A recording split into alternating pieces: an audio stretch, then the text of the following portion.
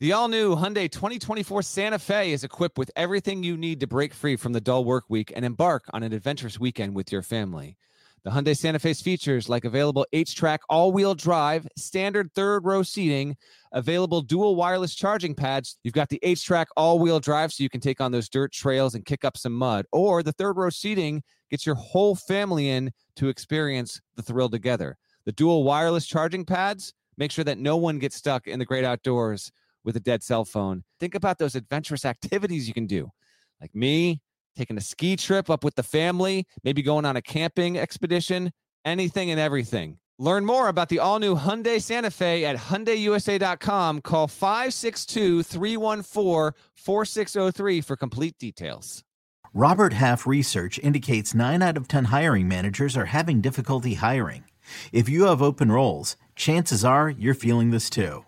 That's why you need Robert Half. Our specialized recruiting professionals engage with our proprietary AI to connect businesses of all sizes with highly skilled talent in finance and accounting, technology, marketing and creative, legal, and administrative and customer support.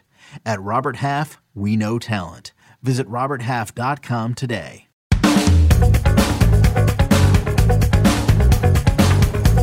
Hey there, it's Gary Parrish. Welcome back to the CBS Sports Eye on College Basketball podcast, where we sometimes discuss camel fighting, dodo birds, and leaky black. David Cobb is here with me. If you're watching on YouTube, please smash the like button like you're Brandon Davies. You have consent. If you haven't yet subscribed to the YouTube channel, please knock it out while you're here. Let's get into it. It was an interesting weekend in the sport. Every ranked team that was scheduled to play this weekend has already played.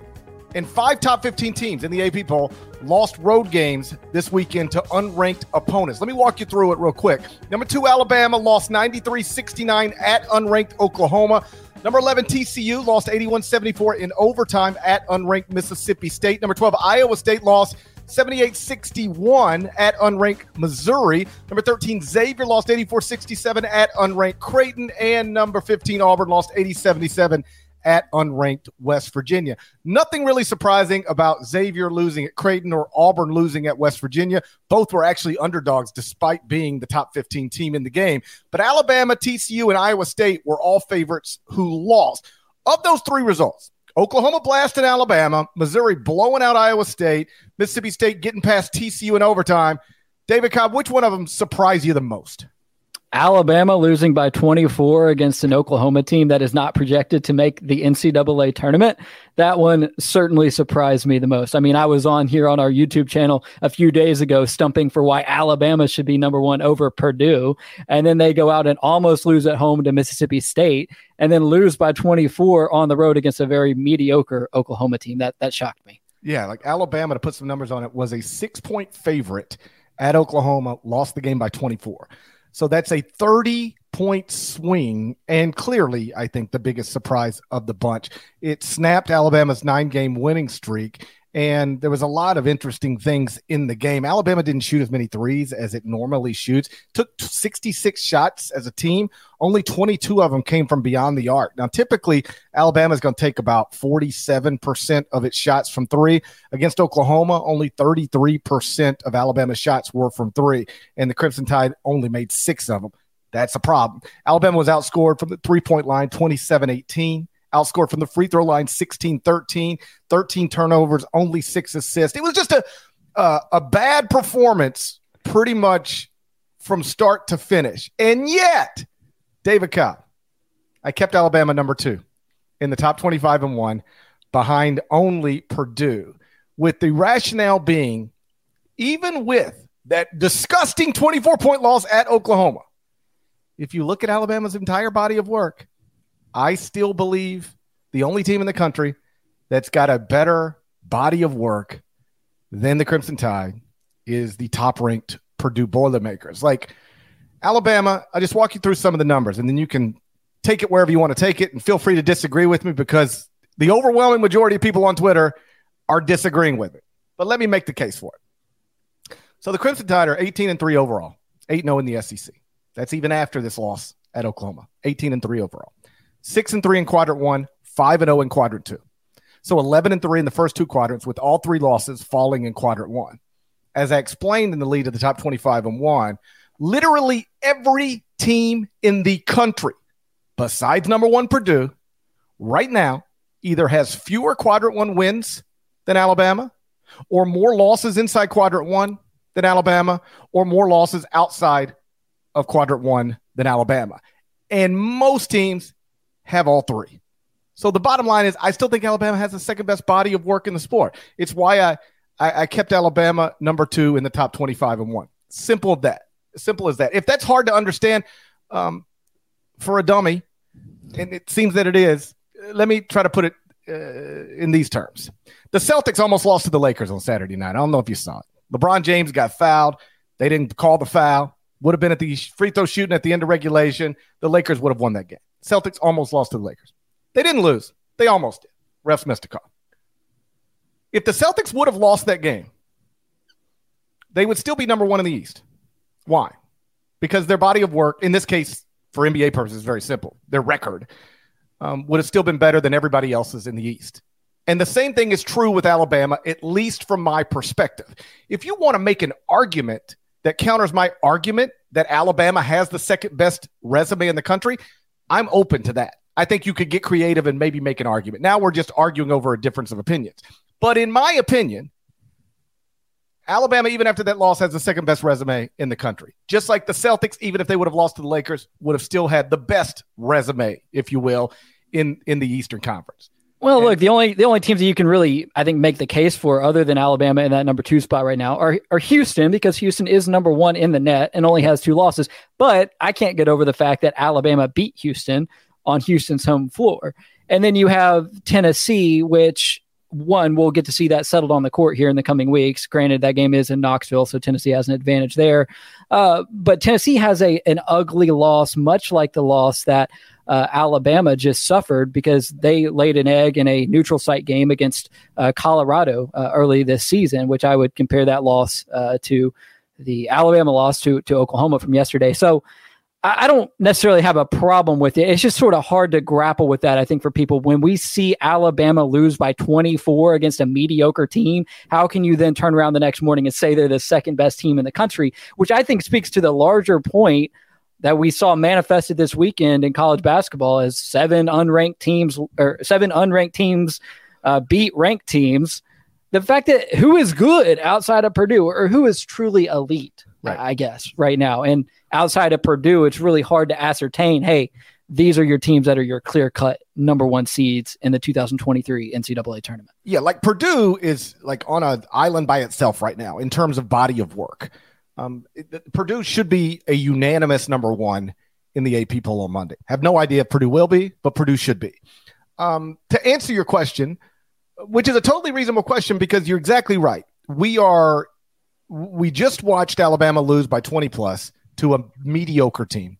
And I think most fans are preconditioned to just assume when a team wins, it moves up, and when a team loses, it moves down, period, right? Because that's the way the AP poll works. It's the way most polls work. But just because something has always been done that way by certain people doesn't mean that it logically makes sense. I've just decided, and I've done this before, by the way, like watch teams lose and not drop them at all. Not watch teams lose games they're not supposed to lose and not drop them at all. And when I do it every time, it's because, okay, they took that loss, but I'm looking at the body of work, and I still think the body of work is better than everybody below them. So why would I move somebody ahead of them who has an inferior body of work just because that team won a game yesterday and this team lost a game yesterday? Like, I'm not going to overreact and move Alabama somewhere I don't think Alabama doesn't belong just because it lost more recently than some lesser teams. Well, this is why the GPET is the supreme metric in college basketball analytics, the Gary Parrish eye test. And I will stay on this horse for all my days. I mean, you're right up there with the greats, the Ken Palms and the Evan Mias of the world with your GPET. Yeah, they have algorithms, and I just have this right here. I just have this old noggin right here. So Purdue's number 1, Alabama's number 2, and if you don't like it, get a multi-billion-dollar company to pay you to rank teams every morning. Then you can rank them however you like. And that's what I'm doing. Well, Purdue number 1, Alabama number 2, and your mom is number 3. I love it. And the Alabama loss to me feels like an anomaly because the reason I've been so high on Alabama this season is because of what I would classify as their dual eliteness, in the sense of, hey, they are elite, versatile on offense, have a number of weapons. They can beat you from beyond the arc. They can beat you off the dribble. And then they're also elite defensively. They certainly were not yesterday. And it surprised me that Alabama stunk on offense and stunk on defense in the same game. I just don't think that's going to happen a whole lot to the Crimson Tide the rest of this season. It certainly hadn't happened before yesterday. So I chalk it up to an aberration. I mean, a lot of folks have already made the comparison of Kansas getting spanked, 80-62 against Kentucky in the Big 12 SEC Challenge last year, and then going on to win the national title. I think this loss is worse than that Kansas loss, or maybe comparable since it comes on the road. But anyway, I just don't think that Alabama is by any stretch doomed because of what we saw. Here's what surprised me, though, about that game. The only thing that I've really heard Nate Oates consistently criticize about his team over the last few weeks is their rebounding and preaching that they need to get better on the boards. Well, I mean, they had 15 offensive rebounds and scored 15 second chance points in that game, probably because they missed so many shots. And they still lost by 24. So the one thing that Nate has really been preaching on or harping on, the rebounding, it actually wasn't all that bad from a second chance points perspective. And they still lost by 24. That one kind of threw me for a loop. You asked, or you said you thought the only team you could really make a case for, one of the only teams you could really make a case for, is Tennessee to be ranked second behind Purdue. And I guess you could make a case for it because Tennessee is, I believe, number 1 at KenPom, second in the net, really strong computer numbers. If the question is, how could you have Alabama over Tennessee right now? Because I got that question a lot. Here would be the simple answer. Both teams are 18-3. Now, I don't really care about raw records without context, but if you do, just know that both teams have played 21 games, and Tennessee's won 18 and Alabama's won 18. The difference from my perspective, Alabama's got 6 quadrant 1 wins. Tennessee's only got 4. Of the 3 losses for Alabama, 0 are outside of the first quadrant. They're all quad 1 losses. For Tennessee, 2 of the 3 losses are outside of quadrant 1. As bad as that loss at Oklahoma was on Saturday, it was still just a loss in quadrant 1. So Tennessee's got 2 losses outside of the first quadrant. Alabama has 0. Alabama has 2 more quadrant 1 wins. If I were putting together a bracket today, I would, on my seed line, have Tennessee below Alabama. And based on the numbers I just gave you, I don't really think it's a hard case to make. But you got to understand why it's difficult for people to process when they pull up your rankings this morning and see Alabama ahead of Tennessee, given the performances that they put out there yesterday. No. Trust me. Not only do I understand their confusion, I anticipated it, which is why I literally took the 300 words to explain exactly why I did what I did. I knew I've been doing this long enough. I know exactly what the reaction is going to be to anything that I do.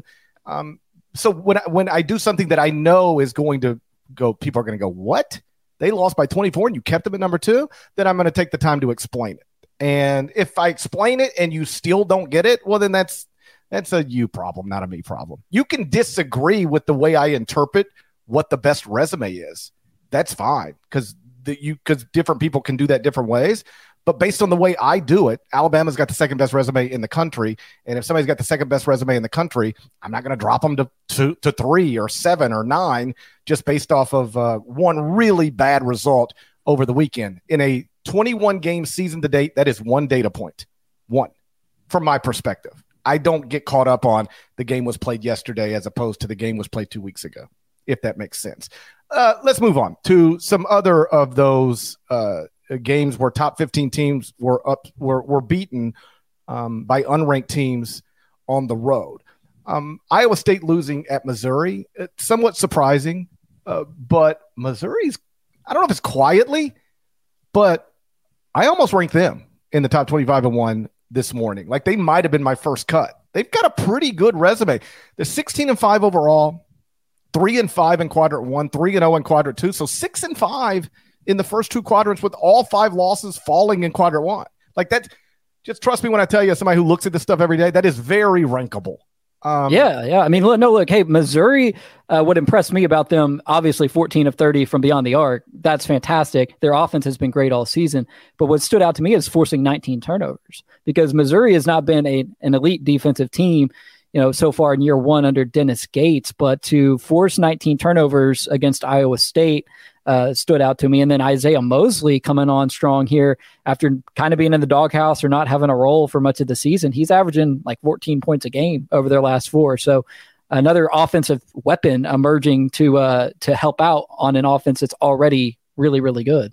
The Missouri Tigers are one of those teams with a nice resume, but like not nice computer numbers. St. Mary's is the opposite, like a so-so resume, great computer numbers. Missouri, nice resume, not nice computer numbers. The Tigers are 45th in the net, 49th at KenPom, 50th Sagarin, 55th BPI, top 25 nowhere. But the resume, like 6-5 in the first 2 quadrants with 0 losses inside of quadrant 1, like that's rock solid. Like if I were, again, putting an NCAA tournament bracket today, I'd have Missouri safely in the field, like as a 7 seed or an 8 seed, somewhere in that range. Dennis Gates doing a really nice job. By the way, did you see the ending of that St. Mary's game at like 1 a.m.? Oh, baby, I was way asleep. Aiden Mahaney, man, he drops this contested step back jumper with 0.3 left to beat BYU. And I for, you guys talk a lot about BYU on here for very specific reasons. I feel bad for BYU, man, because they got beat on that Julian Strother deep 3 a few weeks back at home. And then last night they had St. Mary's down for the count. And then Mahaney just with ice in his veins at the buzzer. Shoot, I was like almost done with winners and losers. I'd just been hammering away on the computer for like 3 straight hours going through Kentucky, Kansas, and then working on winners and losers. And then I look up and Mahaney is dropping an almost buzzer beater to keep St. Mary's unbeaten in the West Coast Conference. So I had to go back in and add something on that, man. That was St. Mary's is legit, man. They might win the WCC outright. I know they haven't played Gonzaga yet, and we weren't planning to talk about this, but the Gales are legit. No, they're I have them ranked. Again, the resume is not great, but the computer numbers are undeniable.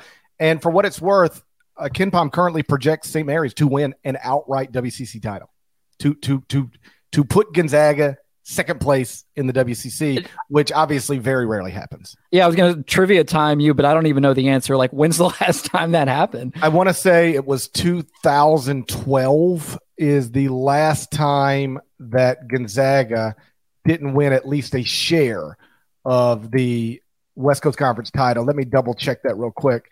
It was, I was right. I looked this up just the other day. That would have been a successful trivia time for me. It was 2012. Gonzaga finished second in the WCC, lost in the round of 32 in the NCAA tournament. And every year since then, the Zags have either won the WCC outright or shared it with somebody.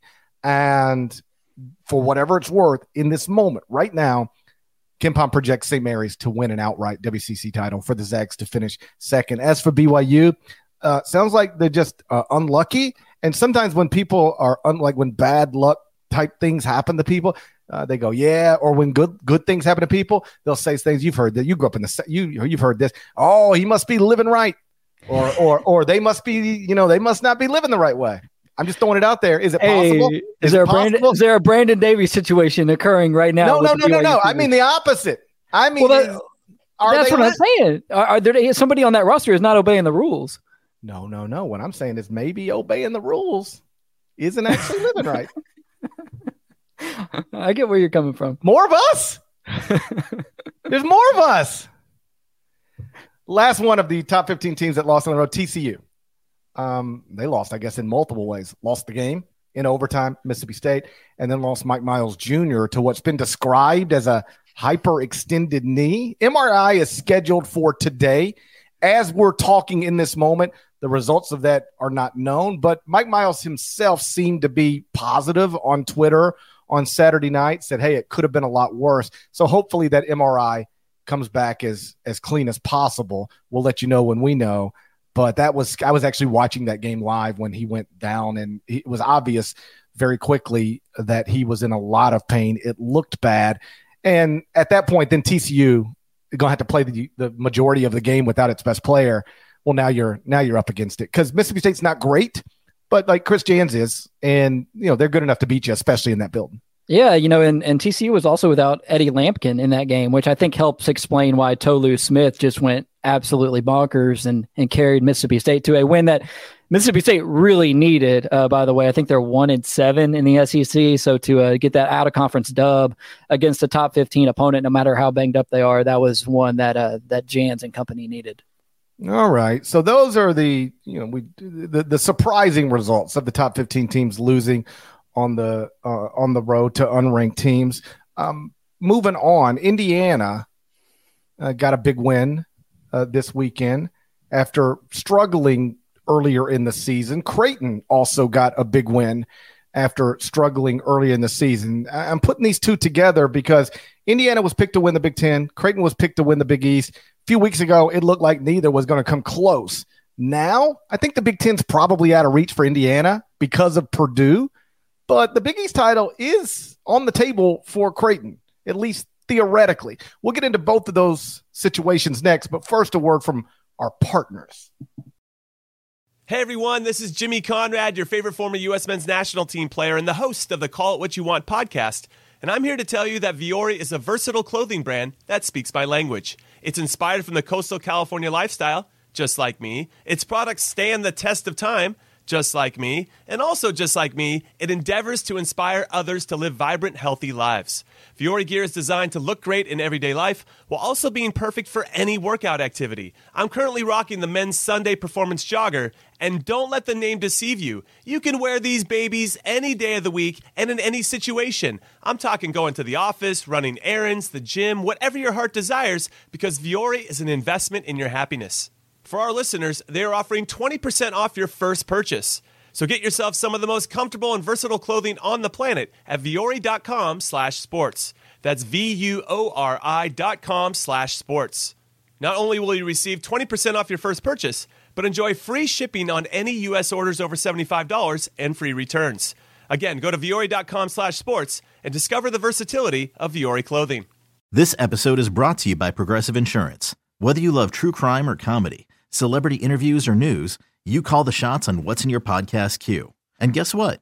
Now you can call them on your auto insurance too with the Name Your Price tool from Progressive. It works just the way it sounds. You tell Progressive how much you want to pay for car insurance, and they'll show you coverage options that fit your budget. Get your quote today at Progressive.com to join the over 28 million drivers who trust Progressive. Progressive Casualty Insurance Company and Affiliates. Price and coverage match limited by state law. A reminder, if you want, you can now email the show, shouts2cbs@gmail.com, shouts2cbs@gmail.com. We are loving the responses we've gotten, the emails, the correspondence, the questions. Continue sending them. You can send in a video if you'd like, 10 to 15 second video, ask a question, name, city, town, get out. We'll try and drop those in going forward on the show, on the YouTube channel. Continue to send us stuff. We love hearing from you, and thank you as always for subscribing. So Indiana was picked to win the Big Ten in the preseason. Creighton was picked to win the Big East in the preseason. Both have struggled this season for various reasons, but both now look like the teams they were supposed to be. Indiana beat Ohio State 86-70 this weekend to extend its winning streak to 5 games. Creighton beat Xavier 84-67 to extend its winning streak to 4 games. I don't think Indiana can win the Big Ten because Purdue's in the Big Ten, but the Hoosiers could finish second. Right now, Indiana is 1 game out of second in the loss column of the Big Ten standings. Right now, Creighton is 1 game out of first in the loss column of the Big East standings. Here's the question. What's more likely? Indiana finishes second in the Big Ten or Creighton wins the Big East? Gary, I got to go with Creighton here because Indiana does not get to play Nebraska or Minnesota again. Creighton still gets Georgetown twice. And they also play DePaul and they play a mediocre St. John's team. Meanwhile, Indiana, per KenPom, is projected to lose 5 more Big Ten games. So I'm glad the Hoosiers have turned a corner here. I want to see them do well. I love Trace Jackson Davis and Race Thompson. Those guys have been together forever. They've only been made better by the addition of Jalen Hood-Schifino. I think it's an NCAA tournament team at Indiana, which we couldn't have said with absolute certainty a couple of weeks ago. But if we're doing this exercise here, I think Creighton has a better chance to win the Big East, even though there's a 3-way tie for first ahead of them that does not involve them at the moment.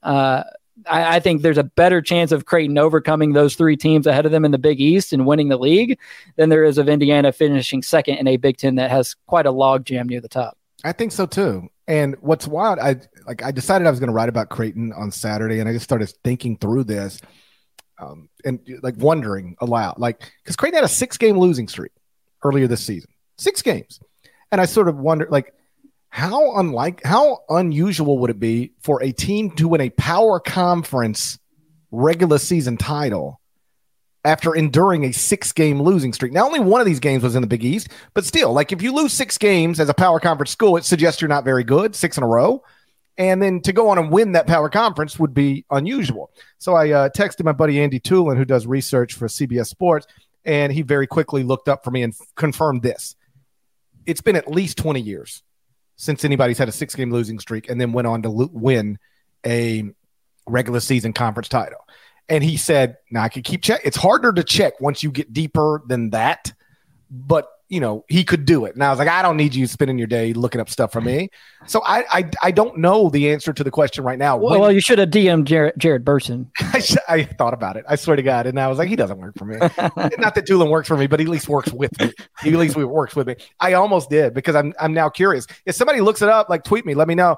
I don't know the answer. When's the last time a power conference team lost 6 games in a row at one point and then went on to win a conference regular season title? I don't know exactly when that was, but I know it has not happened in at least 20 years. So here's what among the things that makes the Creighton season interesting. They come in with historically high expectations, picked to win the Big East. Some people's picked to go to a Final Four. And then their best player, Ryan Kalkbrenner, was diagnosed with mononucleosis in early December, sidelined for 3 games. Unsurprisingly, given that he's their best player, incredible defensive player, Creighton lost all 3 of those games. And at that point, they had a resume-damaging 6-game losing streak. They lost their ranking in the AP Top 25 poll. They fell to 29th at KenPom, fell to 51st in the net, fell off the national radar. But they have pretty quietly put themselves back in a good position. Since Kalkbrenner came out, they're 7-2. I mean, came back. They're 7-2 since he rejoined the lineup. They've gone from 29th at KenPom to 11th, and from 51st in the net all the way up to 18th. The resume is still banged up. Creighton's only 2-5 in quadrant 1, 4-2 in quadrant 2, so 6-7 in the first 2 quadrants, with 1 additional loss falling in quadrant 3. But in this 9-game stretch that represents Kalkbrenner's return, Creighton is performing like the 4th best team in the country, according to BartTorvik.com. So as I wrote, if they continue to play at this level, and like 1/3 of their remaining regular season games are against either Georgetown or DePaul, like you noted, like if they continue to play at this level, it's not crazy to think Creighton could become the first team in at least 20 years to suffer a 6-game losing streak and then win at least a share of a power conference title.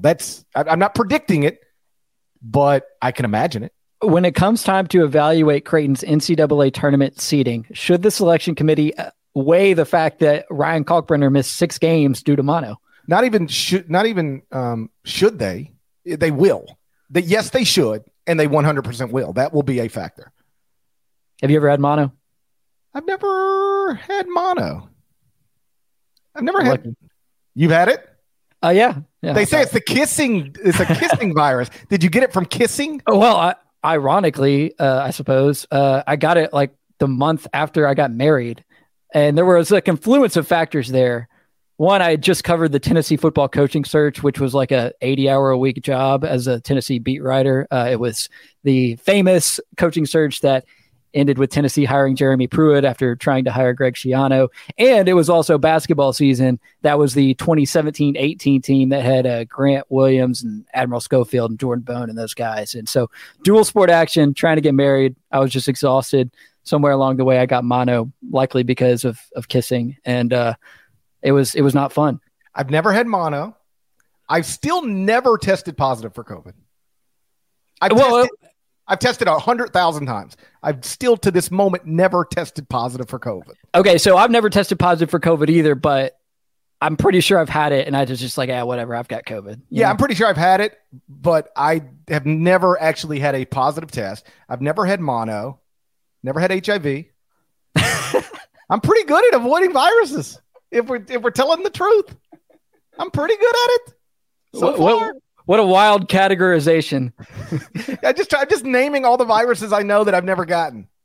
I'd say the one weird one I got one time. Shingles. Yeah, I've had it too. Yeah. Oh, God. It sucks. So I was telling my wife, I was like, my back is hurting. Like something's not right with my back. And my wife's solution to everything is like, you should go to the chiropractor or you should go get a massage. Like she thinks massages and chiropractors fix everything. And maybe they do. I don't know. And I was like, I don't know. I don't feel like I want to go to the chiropractor. And she was like, you need to, it just kept getting worse. Because I've never had shingles. I don't know what they feel like. Right. Same thing. Like when I had a kidney stone, I didn't know what it felt like. So I didn't know what was wrong with me, but boy, I know now what it feels like. Woo. So I was like, she was like, just go to the chiropractor. You'll feel better. I said, fine. First thing they do with the chiropractor is they're like, oh, well, it sounds like the first thing we're going to do is put some heat on it. Literally the worst thing you can do for shingles is to put heat on it.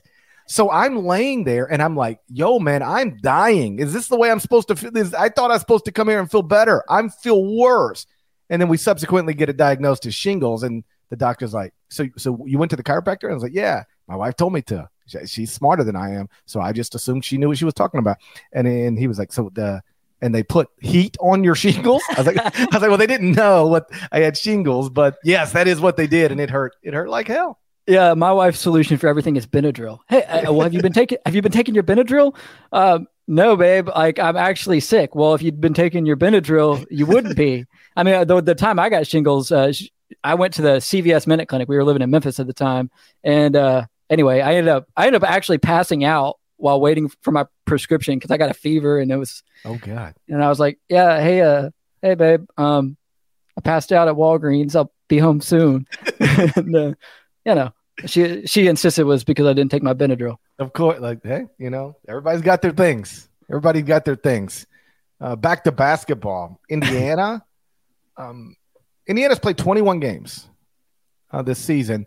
Best two players, Trace Jackson-Davis, Jalen Hood-Schifino, have missed 3 each. Race Thompson has missed 4. And Indiana's 13-4 with Race Thompson, 2-2 without him. So, like, I don't think Race Thompson being out is the answer to, so why did Indiana struggle to the degree that Indiana struggled? But it is clear, they're pretty good with him and not nearly as good without him, or at least that's what the records suggest. And now Indiana is a team that's won 5 straight games.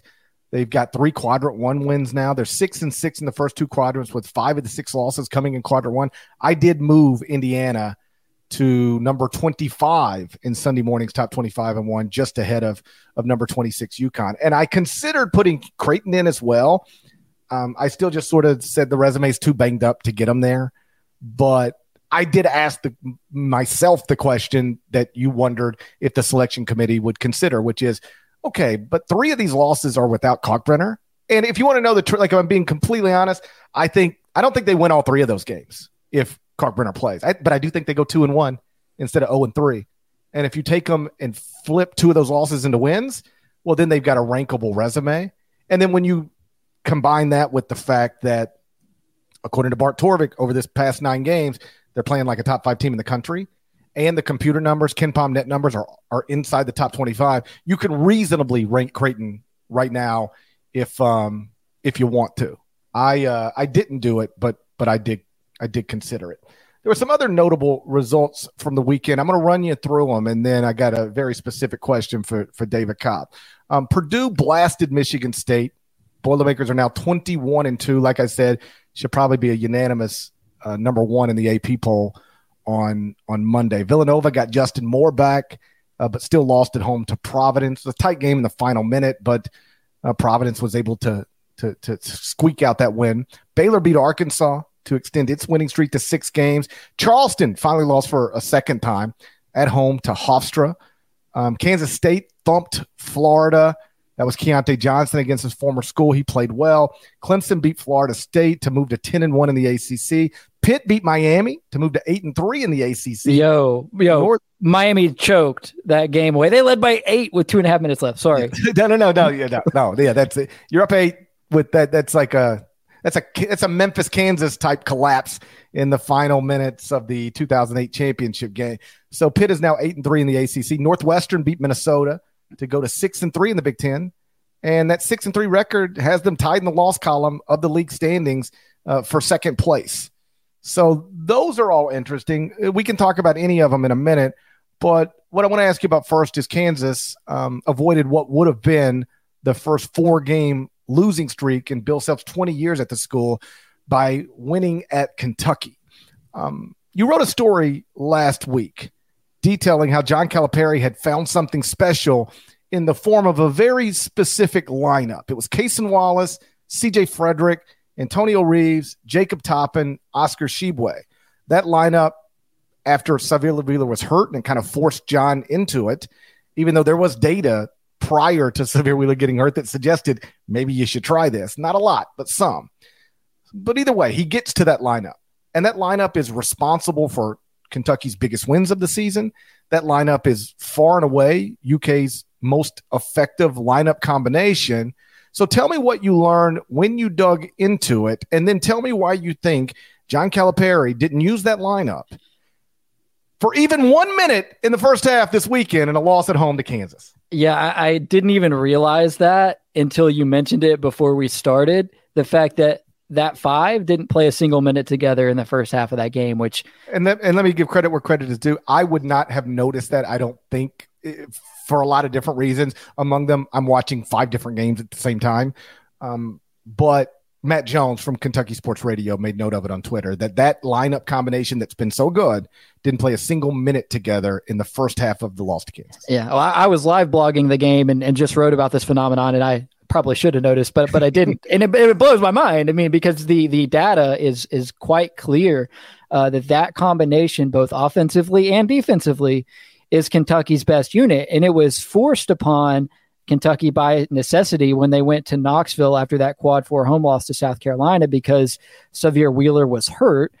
Damian Collins was unavailable for that game as well. And so Calipari really had no choice. Early in that game against Tennessee, they were down 8-0, and he took out Livingston and put in Reeves, and Kentucky came back and won that game, and it effectively turned their season around. They were riding a 4-game winning streak going into the game against Kansas on Saturday. So the fact that Calipari still doesn't quite seem to understand or recognize this is confounding, but I'll let him off the hook a little bit here and say that there is an emerging issue that I've identified with Kentucky that is actually very concerning, and it's this. In that game yesterday, Reeves and Frederick combined to go 0 for 8 from 3-point range. And over the last 5 games now, so that 4-game winning streak and Saturday's loss to Kansas, Kentucky as a team is shooting only 24% from 3-point range. Whereas, their first 16 games of the season, they were a highly respectable 35% from beyond the arc. So at least in theory, this lineup combination that we've discussed here that does not involve Xavier Wheeler, that does not involve Lance Ware or Damian Collins or Chris Livingston, it should open things up because you have Reeves and you have C.J. Frederick, who can both shoot, along with Cason Wallace, who can also shoot, playing with Oscar Tshiebwe, and it opens things up for Tshiebwe on the interior. Teams can't double team him without leaving a shooter open. But it's not going to work if their shooters aren't making shots. Right. And the reality is that Frederick and Reeves, over the last 5 games, neither one of them is even shooting 30% from beyond the arc. And so I think this is something that kind of gets solved automatically. Teams go through slumps, players go through slumps, but it's highly concerning for Kentucky right now when it feels like they've turned a corner that the 2 transfers who they brought in to help them shoot the ball are not shooting it well at all. Listen, the numbers are the numbers. I guess I would argue that those are still your shooters. Even if they're not making shots, they're your shooters. And you play them because there's enough data at this point that shows having multiple shooters on the floor with Oscar Tshiebwe is the way to play. I feel like they're just way too obsessed with Jacob Toppin. I feel like they want to get Jacob Toppin more shots than he realistically deserves for as effective as a player as he is. I mean, Oscar only shot the ball 9 times from the floor in this game yesterday. That blows my mind. Right. Yeah. So like, think about it from an NBA perspective. Like, okay, so Reeves and Frederick are both making shots and everything's good. And then they stop making shots and it's like, well, we don't need to play them as much anymore, or we don't need to play that lineup anymore. Think of it in the NBA. Like, if you've got, I'll just mention a franchise that you used to cover, my hometown franchise, our hometown franchise, the Grizzlies. Like, if Desmond Bane goes through a 5-game stretch where he's shooting 21% from three, it doesn't change anything with how the Grizzlies approach it. He's still the starting two, and they're still trying to get him a bunch of shots.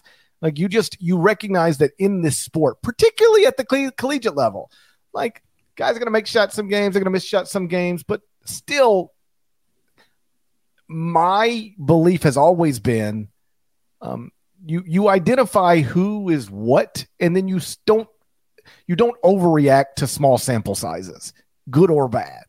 And I feel like getting away from that lineup because those guys haven't been making shots recently is overreacting to a small sample size. There is a large sample size that shows they are still your best shooters. And, yeah, you're right. Yeah. And even when they're not making shots, they're still your best shooters. And how about this? There are certain guys on Kentucky's roster that play. You don't guard them out to the 3-point line. You don't have to.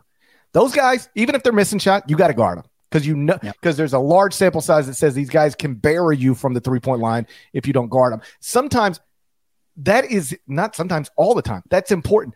Like, okay, are you making shots or not? We'd rather you make them, but are you enough of a shot maker where they're going to guard you out there to free up that space for Oscar, free up driving lanes? If you've got Frederick and Reeves on the court, that's two shooters, whether they're making shots or not. That's two shooters that have to be guarded out to the 3-point line. You put Wheeler out there with somebody who's a non-shooter, well, then those are two people that even if they're making shots, you don't really have to guard them because you just trust they're going to be what they are. I just think getting away from that lineup for any reason, whatever the rationale, is a mistake. Yeah, you're right. And if they stick with it, eventually those guys will start hitting, and then they're going to look really good because they won those 4 games without shooting particularly well, playing their best basketball of the season, with Reeves and Frederick on the floor, with Wallace running the point. And the more they do that, the more they're going to get chemistry together. Because, Reeves and Frederick had barely played it at all together before that Tennessee game. I think it was about 16 possessions per game. And over the 4-game winning streak, they played over 40 possessions per game together. And as they develop a little bit of chemistry there, those shots are going to start falling. And that's when Kentucky starts to look really good. But if Calipari falls into this trap of playing Wheeler too much, I think it sets a ceiling on what Kentucky can accomplish. And it's not just because of the offensive stuff. The other thing is that defensively, they're a lot better with Wheeler off. Offensively, they're fine with him on, but defensively is where I found that their struggles really come when he's on the floor. So Kentucky remains an interesting case study. Yes. To me, there's 2 ways you mishandle Xavier Wheeler if you're John Calipari. One is you can play him too much. And I think he played 15 minutes. Like, I don't know that's a little too much, but I don't think 15 minutes of Xavier Wheeler is going to kill you. The mistake you make with Xavier Wheeler is playing him too many minutes or playing him with the wrong people. Like, if you're going to play him 15 minutes, you got to play him with the right people. And by the right people, I mean shooters, because he's a non-shooter. You don't have to guard him. And at the end, at some point, he becomes a little point guard who has no shooting threat and who has problems finishing around the rim. So what are we doing? I don't mind him playing some, but you got to play him with the right people. And I think too often in this game against Kansas, even when he was on the court with the wrong people. That's a good point. And I think Kansas deserves a lot of credit here because they go into Rupp Arena facing down the potential of their first 4-game losing streak ever under Bill Self and just made shot after shot after shot after shot in the second half of this game. This was a great college basketball game because both teams were at or near 50% shooting from the floor. And Kansas made a ton of plays. And then the thing that stood out to me that probably gets overlooked now is the fact that Ernest Udeh Jr. had to come into that game and play serious minutes for Kansas after KJ Adams picked up 2 fouls, and then Zuby Ejiofor got hurt less than a minute after Adams got a second foul. So Udeh, who's barely played at all for Kansas this season, has to go in there and bruise with Oscar, and he did so quite well. Caught a couple of lobs and finished them at the rim. And the fact is, Kansas outscored Kentucky 11-0 in second chance points. Kentucky entered the game number 1 in the country in offensive rebounding efficiency, and were just totally dominated on the offensive glass. And so that to me was a sign of why Bill Self didn't seem all that concerned, during his team's 3-game losing streak. They're still really good. Yeah, and I picked up on that. We talked about it last week on the podcast. Like Bill Self, I believe after the Baylor loss, said there are times when, I'm paraphrasing here, but he more or less said there are times when you need to be concerned about multiple losses, back-to-back losses, 3-game losing streaks. He was like, I don't really feel like this is, he didn't say this, but he certainly implied it. Like, we're fine. We are on a 3-game losing streak. But all 3 games were against top 15 teams. 2 of them were on the road. We lost one of them in overtime. Yeah, we got spanked pretty good at home by TCU. That was embarrassing, but we're fine. And I think I said on CBS Sports HQ on Friday, I was asked, are you concerned about Kansas? I said, I'm not concerned about the 3-game losing streak. If it becomes a 4-game losing streak with a loss to Kentucky, now we need to talk. But I've got Kansas in the top. I've never not had Kansas in the top 10, even during this 3-game losing streak. The body of work is still strong. The team is still undeniably good. That's going to end up being a little blip. And like I've said before, I don't believe this will be true, but I believe it could be true. Every team in the Big 12, even the team that wins it, might end up with a 3-game losing streak at some point.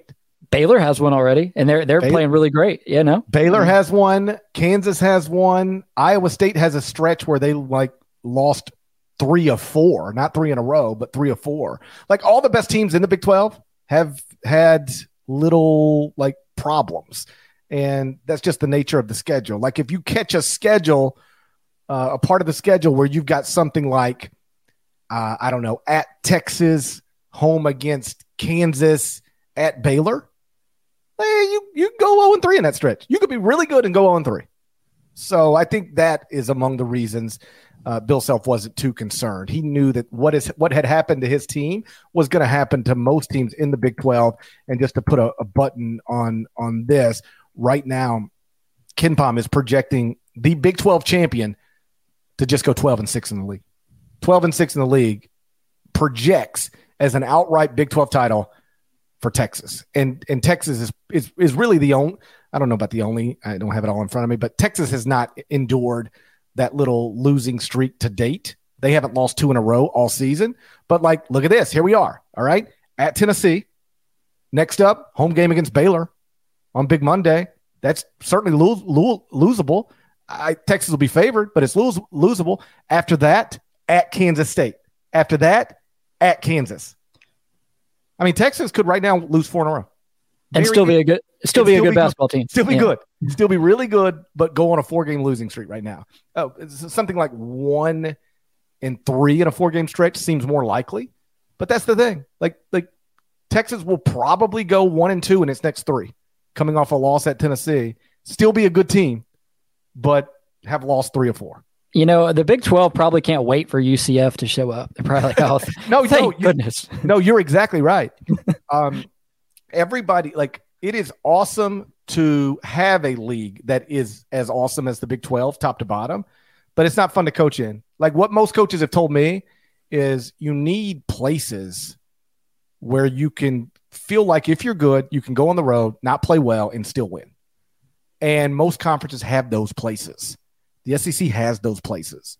The ACC has multiple of those places. The Big 12, unless you think it's Texas Tech, then unless you think it's Texas Tech, then there is no place. It might be Texas Tech this year. Yeah. But West Virginia was winless for a while in the Big 12, and now they've beaten multiple good teams. Yeah, I mean, hey, they're on the bubble, just beat Auburn, and they're supposed to be one of the bottom feeders in the conference. Yeah, in the Big 12, they have multiple Final Four. I think this is true. The Big 12, you have multiple Final Four contenders, multiple national championship contenders, and if any of them go on the road anywhere in the Big 12, other than maybe Texas Tech, if they don't play well, they'll lose. Accurate, right? And that's hard to coach in. I talked to some coaches about the Big Ten when it comes to, they're like, Rutgers used to be one of those places. You just go to Rutgers. Mm-hmm. Now that's not one of those places. Oh, by the way, I don't know if you know this, but I saw a game at Jersey Mike's this past week. I saw you tweet that. How was Jersey Mike's? It was awesome, man. I loved it. We happened to be in New Jersey for a few weeks due to my wife's job. And so we're, 30 minutes away from Jersey Mike's Arena. Although the interstate signs, when you're getting off at the exit for the Rutgers campus, it still says the Rack. So they need to work with the New Jersey Department of Transportation to get that resolved. But the student section there was unbelievable, and it was packed to the rim. I mean, to the rafters for a Tuesday night game against a okay opponent in Penn State. I mean, it blew me away because it was an early tip time, so it's 6:30, ton of traffic, and not a marquee opponent. Rutgers not ranked at the time, though I suspect they will be if they beat Iowa today. It was awesome. I mean, it was a great college basketball atmosphere. So on that point, like in the Big Ten, you used to could reasonably assume, hey, we're going to Rutgers, we're good. We don't have to play well. We can still win that game. We're going to Penn State. We're good. We don't have to play well. We can still win. Now, Penn State, you got to go play. Rutgers, you got to go play. So that league's got fewer spots like that where you can. Yeah, Minnesota and Nebraska are your only two. Right. Yeah. Right. And in the Big 12, again, unless you think it's Texas Tech, it's nobody. So right. that can obviously get difficult. Any other thoughts on any of the other stuff I mentioned from the weekend? Like I said, Charleston was upset by Hofstra. So that might, and by the way, Speedy Claxton doing a really nice job at Hofstra. Like they've got a chance to win their conference championship. That's a big time win over a ranked opponent. I'm not sure if it'll cost Charleston its national ranking. I'm sure that it should, but I'm not sure that it will. And just so we're clear, I'm not rooting for that. I don't care. But I never really understood based on the resume or the numbers why Charleston was ranked. We can all see you fist pumping under the table there over the fact that it's now your beloved Florida Atlantic Owls who have the nation's longest winning streak. I do like my Owls. There's no getting around that. But I feel like sometimes fans interpret, if you just speak honestly about something, it can come across as you're burying them. And I'm not trying to bury Charleston's a great story. Charleston's a great city. Pat Kelsey's tremendous. Like I'm happy for Charleston that they got to experience all of this, and we'll get to experience wherever the season goes from here. I assume to good places, but just take your heart out of it and look at it the way I look at it. I didn't understand how Charleston got ranked. Didn't understand why Charleston was ranked, and I certainly, if you were somebody who had them on a ballot, you now have what you should need to get them off of it, but we'll see. I won't care either way. I'm not going to go ranting and raving in Charleston. It's still in the AP poll on Monday. I just don't think they should be. Yeah, no, look, I get it, though, as a former AP voter who was probably attacked by Gary Parrish and poll attacks, and as a current CBS Sports 130 college football voter, sometimes you just get bored with the mediocre power conference teams. And for football, I'm like, screw it. Yeah, let's rank Coastal Carolina. Why not? I think that's probably the mindset of the AP voters there, but it is a costly loss. I mean, Charleston dropped 13 spots in the net today because of that loss, which drops them from 48, which is kind of like, at large territory to 61, which is probably not at large. I mean, it's like I've talked about before. Usually to get ranked, you have to have a strong resume with big wins, or you have to have undeniable computer numbers. So like strong resume with big wins, that's like Arizona, that's Purdue, bunch of big wins. The resume speaks for itself. Strong computer numbers, you go, I don't know about the resume, but like the computer, you can't ignore them anymore. That's St. Mary's. Charleston doesn't have strong wins or a strong resume, and also has terrible computer numbers. 77th at KenPom, 61st in the net, 75th at BPI, 79th in Sagarin, 47th KPI, 64th at Torvik. Like there's just nothing there. Every time I start talking about this, I feel bad. I'm not trying to. I always feel bad. I'm just speaking candidly. So anyway, congratulations to Hofstra. I think that's what I was really trying to say. Congratulations to Hofstra. How concerned are you about Arkansas losing again? We've mentioned Baylor looks great now. Looks like Baylor was picked to win the Big 12. Looks like a contender to win the Big 12. Looks like a contender to maybe go to another Final Four. Keontae George is terrific. The main thing I couldn't help but notice when it comes to Baylor, Arkansas, is that Both those teams have gone through it to certain extents this season, but both were supposed to be led by a 5-star, one-and-done, projected top 10 pick freshman. And Baylor is. Keontae George is tremendous and was tremendous against Arkansas. And Nick Smith Jr. still isn't playing. And that probably more than anything else is the difference between these teams. One's headed one direction, one seems to be headed the other. And at least on some level, it's because one of them's 5-star freshman projected lottery pick is performing awesomely for his team, and the other one's not playing at all. For me, it comes down to the principle of never doubt Eric Musselman. And I'm still in that camp even now with Arkansas. They have 2 games against Texas A&M remaining, 2 games against Kentucky, and a game against Tennessee, just to name a few of their schedule highlights from here on out. I still believe that Eric Musselman can get this group to gel and play good basketball. I still think there's David talent. Cobb frozen up here. Uh-oh. I think you're back now. Continue your thought. Oh, well, I was saying don't doubt Eric Musselman. Oh, no. Don't doubt Eric Musselman. You know, Arkansas still has some meat left on that schedule.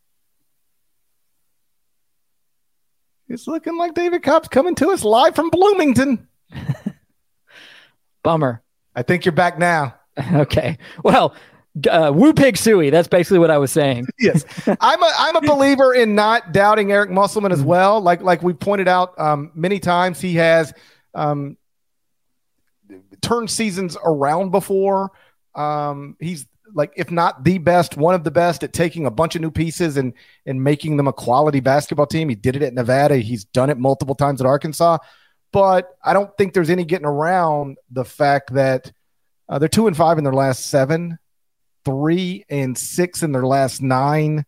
They're now 14-7 overall. I believe 3-5 in the SEC, and undeniably trending in the wrong direction. Doesn't mean they can't get it turned around. Still just late January, but it looks like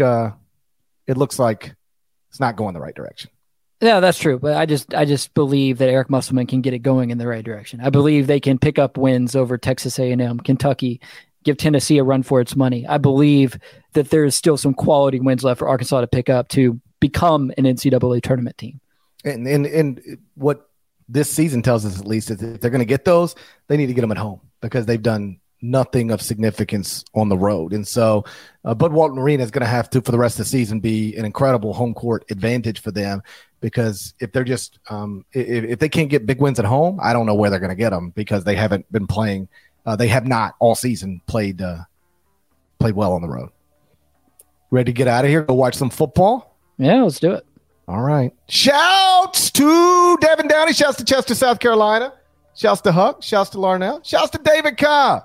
We're pinch hitting for Norlander, who is on the road. He was in Bloomington yesterday, and he's in West Lafayette today. And given that every ranked team that was going to play this weekend was going to be done by the time we started at 2:30 Eastern, I was like, you know what, Norlander, why don't you just handle your situation at Purdue, and me and David Cobb will handle the Ion College Basketball Podcast. So thanks for being here. Appreciate that. If you guys have not subscribed yet, please go subscribe. Anywhere you subscribe to podcasts, including Spotify and Apple. Over at Apple, leave nice comments, 5-star reviews. There's more of us than there are of them, and that needs to be reflected in the comments over at Apple Podcasts. If you haven't subscribed to the YouTube channel yet, please knock that out, and we will talk to you again on Wednesday. Till then, take care.